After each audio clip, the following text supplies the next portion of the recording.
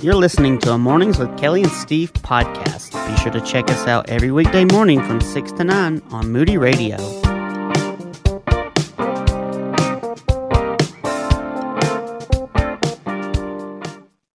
I'm pretty sure I shared this story with you a while back, Steve, but it's been, oh my goodness, back I think toward the beginning of this past summer.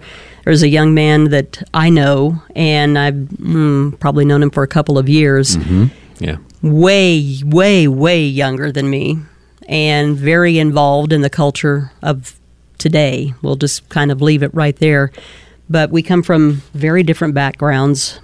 We have very different points of view. He's not a Christian at all. We're having a conversation. He knows I'm a Christian. Mm-hmm. And we found out as we were chatting, because we have very different viewpoints on just about everything. Yeah. And the topic of Christianity came up in the car.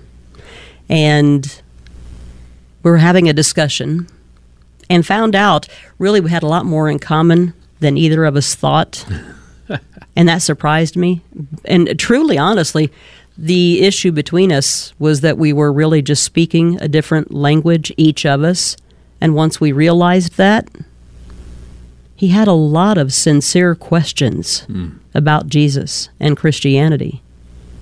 And that absolutely thrilled me.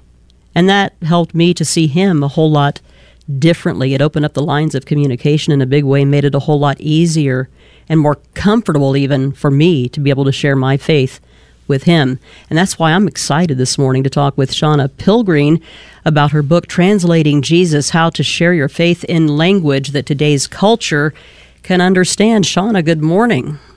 Good morning. Well, Shauna, we are really glad to be able to have you on the program to talk about this because in the context of culture, as Kelly just said, so many people have differing opinions. But one of the things that we can fall into in our fallibility is that we presuppose things about the other person. We might think, wow, we're so different. But as Kelly's, reference just here, they had more in common than they had apart from one another. And so this has to be something that you've observed. So tell us a little bit about where this entire project came from, Translating Jesus, and how you are talking about studying the culture and being able to express and share our faith with the culture around us. Absolutely. And I just, props to you, Kelly, because I think you're right, Steve. It's so natural just to kind of go in and have these preconceived ideas and notions and thoughts about the people that we're engaging with. I think that comes natural, and Jesus even expects that to come natural with us. But Kelly, you just did an amazing job of listening to him. And I think that right there is the secret to translating Jesus, is when we take time to listen to what the other person has to say. Instead of leading, we can have those preconceived ideas and notions, but not letting that be what leads, but letting, listening. Let listening be what leads us in those conversations. But yes, Translating Jesus, I'm writing it from a place of where I'm learning how to do that in the heart of San Francisco. We've been church planters here for 13 years. Our church just turned 13 years old, actually yesterday. And so much of this book, I'm living out in the city. And when I say living out, I mean every bit of figuring it out day in and day out of what does it look like to live out a faith in a culture, which is pretty much our world these days anyway. It's not contained just to a particular part of the world, but really figuring out how do I get to bring Jesus into conversations and into spaces where people aren't expecting him. And I'm having a lot of fun figuring it out. Well, you mentioned listening, Shauna, but what are some of the other practical ways? And I want to ask you something else along with this, so bear with me. I'm going to try to make sense. What are some of the practical ways that the church can learn the language of culture to share the good news of Christ? But I want to add this to my question because I know people who would say, well, they may take issue with learning the language of the culture. They would say, well, I don't want to be stained by the culture, but you've got to meet people where they are at the same time. Yeah, I think we undervalue Jesus and we overvalue culture. And what I mean by that is I think we come into these settings and we think that culture is stronger than Jesus and the power of Jesus. And so we think, just like you said, it's such a, it's a thing we have as Christians, where we think if we step into a situation that might feel more dark or is more dark than it is light, that it's going to ruin us. But instead, what if we just flipped that a little bit and thought, the power of Jesus is in me, and he brings the light into a dark room. And so when I go into a place that feels dark, that is dark, that maybe feels stained and is stained, the power of Jesus can transform any conversation and any space. And so going in with that mindset that he who is in me is greater than he who is in the world really kind of undoes that lie and undoes that way of thinking. And instead, we enter into situations where Jesus can do anything in this conversation if we will let him, and if we will bring him in, and if we will have that expectancy. I love that song, "You Are More Than Able," that we just listened to, because that's what's possible. That's what's possible when we go into these situations. Go in expectant that Jesus can transform the situation and that Jesus can speak through us. I could write a whole book of the conversations that I've been in where I have said, I wish I had said, or I could have done that better. But again, I think I undermine what God can do. The scripture is packed full of people that God used that probably thought, what did I just do? I'm weak. I messed up. And yet we see nations and peoples transformed because someone stepped into a space and let the power of Jesus transform conversations and spaces.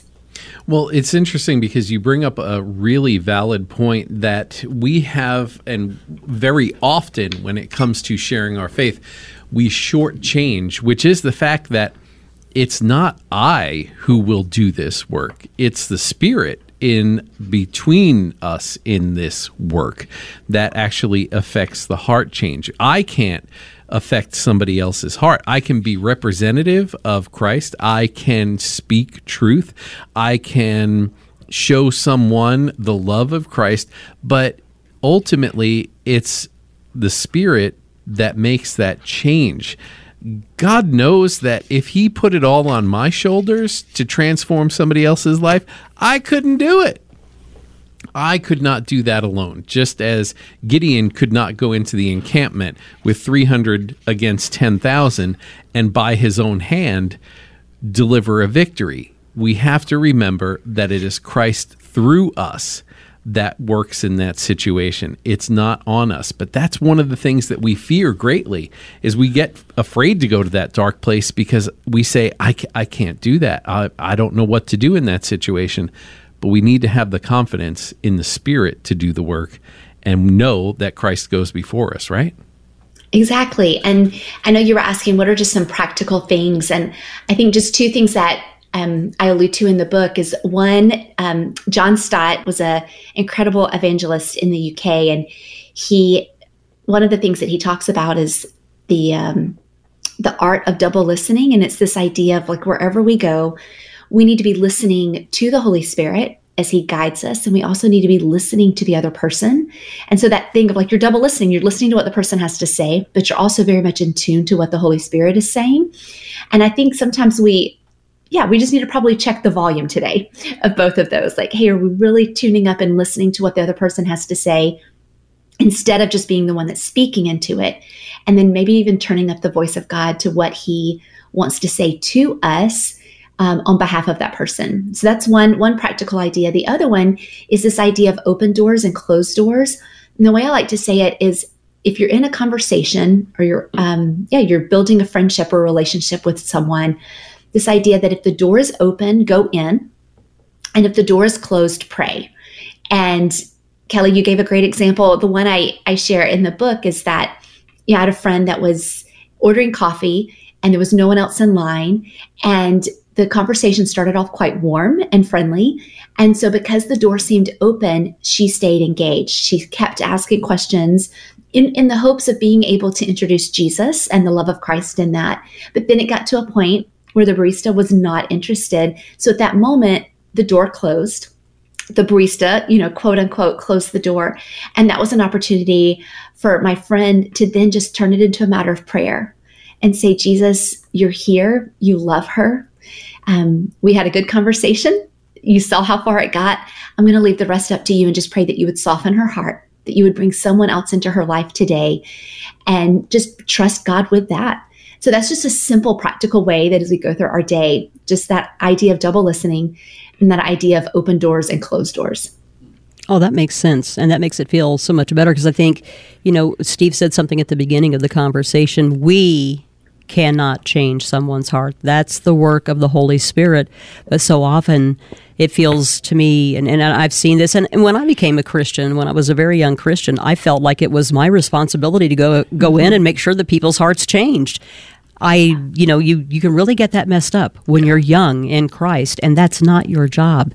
You make the contact, you love people, you tell them about Jesus, and you've done what you need to do, but you've got to let the Holy Spirit do what only the Holy Spirit can do. And speaking of making contact with people and interacting with them, I know in your book you talk about an interaction that you had with a shopper at a store, and I think it was Marshall's. You want to talk about that? Yeah. It's fun, when you write a book, you tell stories, but then there's just been so many stories that have happened since, but meeting Charleston that day at Marshall's, and I think that's how God works, right? It's you go into the day not expecting these stories to happen, and then you're like, wow, God, that was really neat. I think the idea of the story just really comes from this fact of like, just what you said, we get to partner with God in this. It's not that he hands us something and expects us to figure it out and do it on our own. But this story of my shopping experience at Marshall's was just this idea that we partner with God. We are with him. He is with us. And so in our city, we had, I was in between meetings. I love to shop. I love a good deal. Had stepped into Marshall's for that exact purpose. And while I am just moving some hangers on a rack, there's a gentleman that bumps up against me, and he quickly apologized and got back to what he was doing. And I was just very fixated on what I was looking at in front of me until I realized, what is he doing? And I looked over and I realized that he had a basket, and he was taking the items that he had in that basket and he was putting them in his layers of clothing. He was shoplifting. And I froze because I'm thinking, like, it felt as if my shoulder was attached to his back. We were that close. And I freeze, and the words came to me. And again, this was just that double listening. I'm very aware of what's going on in his world, and I'm very aware that the Holy Spirit was telling me, Shauna, he needs to know I love him, and I need you to tap him on the shoulder and tell him that I love him. And when I say that I'm frozen, I'm frozen. And I knew there was not, like, I was not going to budge until I uttered those words. And, but it's also that thing of like, I know I wasn't making this up in my head. Like, Shauna would not think to say this. So I knew it was the Holy Spirit. So I tapped him on the shoulder and I said, sir, I don't know what you're going through, but I'm supposed to tell you that God loves you. He loves you so much. And the minute I said that, is like, I experienced freedom. I grabbed the dress that I had my eyes set on and headed straight into the dressing room. And as I come out of the dressing room, this gentleman he's waiting on me. It's like if you've ever gone shopping before and maybe your spouse or partner is standing on the other side, like they're just waiting on you to finish. I step out and it's as if this man was waiting on me. And I look at him and he said, I haven't heard those words in a long time. And you telling me those things, it's what I needed to hear.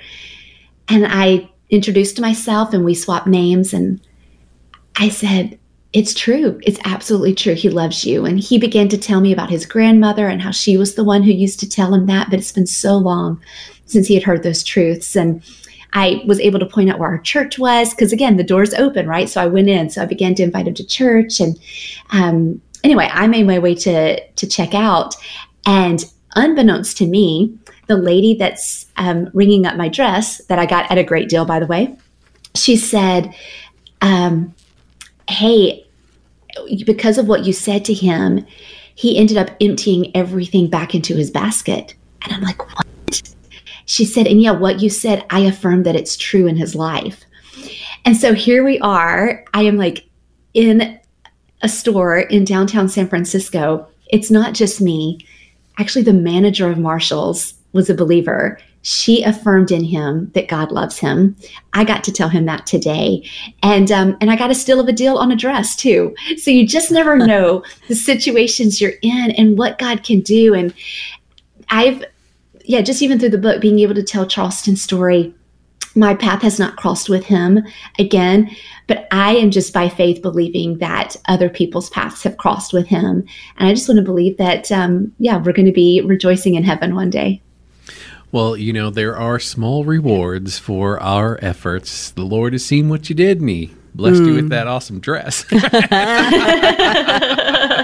Yes. Not that we should do those things for those reasons. Hey, the structure of your book, I wanted to talk about this because you mentioned the gate, the cross, and the table, the three different components of the book, and under each you have specific things about the people and the stories and how we can interact with them. Tell us about why you structured the book in such a way. Yeah, I'm so glad you pointed that out, because I think setting up the structure of the book was just as fun as writing the book. And so it's this idea that the Christian life, and again, as I grow in my faith, this is making a little more sense. But it's just it's not just a one way. It's not like we start on our journey and there's only, there's just one way to Jesus, but it's like the path can go left and right and underground and through weeds and everything else. And so this idea that we can be in relationships with people at the gate in the marketplace, we can be in relationships with people at the cross, our church community, and we can be in a relationship at the table where we've got people around us that it's a concoction of Christians and non-Christians.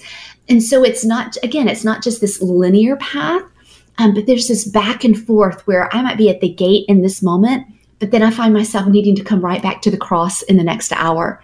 And so the structure of the book is set that you can read all of it like you would read any book from start to finish, but you could also read it where you could learn the language at the gate, then you could go across and learn the language at the cross, then you could learn the language at the table. So there's two different ways that you can read this book. You can read all at the gate, the cross, and the table, or you can read it like a cross and learn about the landscape at all three places, learn about what the scriptures have to say at all three places. And I did that in a way just to kind of portray what the Christian life is really about, and that there is a lot of back and forth, just in my own personal life and then maybe in your personal life, just with the seasons of life you're in your faith, but also realizing that there's seasons of life that other people are in. And I'm in relationship with people who at times it feels like they've even had setbacks in their faith. And so maybe I'm meeting them again back at the gate, or we're walking together to the cross. And so really just kind of setting it up of like, it's not like a checkbox Christianity, if that makes sense. But it's more just the way of Jesus, where he just met people where they are. And so that was kind of my aim and how I structured the chapters. Yeah, I like the way this is laid out. Yeah. And I think that we have a tendency sometimes to make things harder than what it was ever meant to be. And I get so frustrated with myself sometimes too, Shauna, because I will labor over a thing. It was like, you talked about being there in the store and encountering the young man and just being frozen in place and knowing that you were not going to have any peace until you said what God wanted you to say to him. And I understand exactly what you mean by that. And I just make it so hard in my mind. And that's not, I think, what God intended for us to experience, because sharing our faith should be a joy. But we let culture and other things, I think, just intimidate us sometimes. I also, I was flipping through here and I'm looking at pages 212 and 213 also. I love the way you simply break down how the good news can be given in 3 simple sentences. Jesus loves you. You want to share that, starting with that? Yes, it's Jesus loves you, love him back, love one another. And I've been a believer for a long time. And so I've grown up with just the way we try to simplify the gospel. And I think it works in a sense that we try to simplify it just to make it easy for us to almost like regurgitate. It makes it easy for us to be able to say to someone else. And those are tools, right? This is just it's a framework. It's an idea. Jesus loves you. Love him back. Love one another. Just that if you could keep that in the back of your head and you're in a conversation with someone, like if you could get 3 simple truths across. Again, there's so much more with the Christian faith than these 3 sentences. But again, I think it's this idea of like letting love. I mean, the scriptures just talk about how love, it casts out fear. It conquers all. It's the greatest thing. It's how people know that we belong to Jesus, and we love because he first loved us. And so love is powerful. It's simple, but it's so powerful. So to think about conveying those truths to someone, that Jesus loves you. And I mean, let's even just put it back in my shopping experience at Marshall's with Charleston that day. Jesus loves you. And then the second one, love him back. Like that's how you engage in a relationship with him, is you love him back. You're so grateful for what he did for you and how he rescued us from sin and wants a relationship with us. And then we get to spend the rest of our lives loving one another. And that's just a simple way of summing up the good news of Jesus, that if you are engaged in a conversation, that you could lead or build on a conversation with those simple truths. Jesus loves you. Love him back and love one another. Yeah. Well, Shauna, we're so glad for this as a resource, and we want to be able to point our listeners to get a copy. I want to encourage you to go to Amazon.com and pick up a copy of Translating Jesus, How to Share Your Faith in Language in Today's Culture that they can understand. You can find information about Shauna at shaunapilgreen.com. As well, you're going to be able to find her on Insta and X, as well as Facebook under Shauna Pilgreen Story. That's the place you're going to find all of that information. But if you go over to the webpage, you can sign up, get the weekly newsletter, and she's got a free gift there for you. All right. Shauna, it has been great talking with you this morning. I wish we had more time to be able to chat, because there are more stories that I'd like to share, and I bet you have got so many in your experiences with your church, which, by the way, happy birthday to your church. Happy anniversary, I guess I should say. But. Yes. Thank you so much. Well, if you want a continued conversation, I'm happy to hop on here again, and we can pick up where we left off. That would be wonderful. Thank you so much. Again, thanks for having me. Oh, you're welcome. The name of the book, again, is Translating Jesus, How to Share Your Faith in Language Today's Culture Can Understand. Shauna Pilgreen. If you need more information, feel free to text us. You know the number, 800-969-9467. You're listening to Mornings with Kelly and Steve on Moody Radio, from the Word to Life.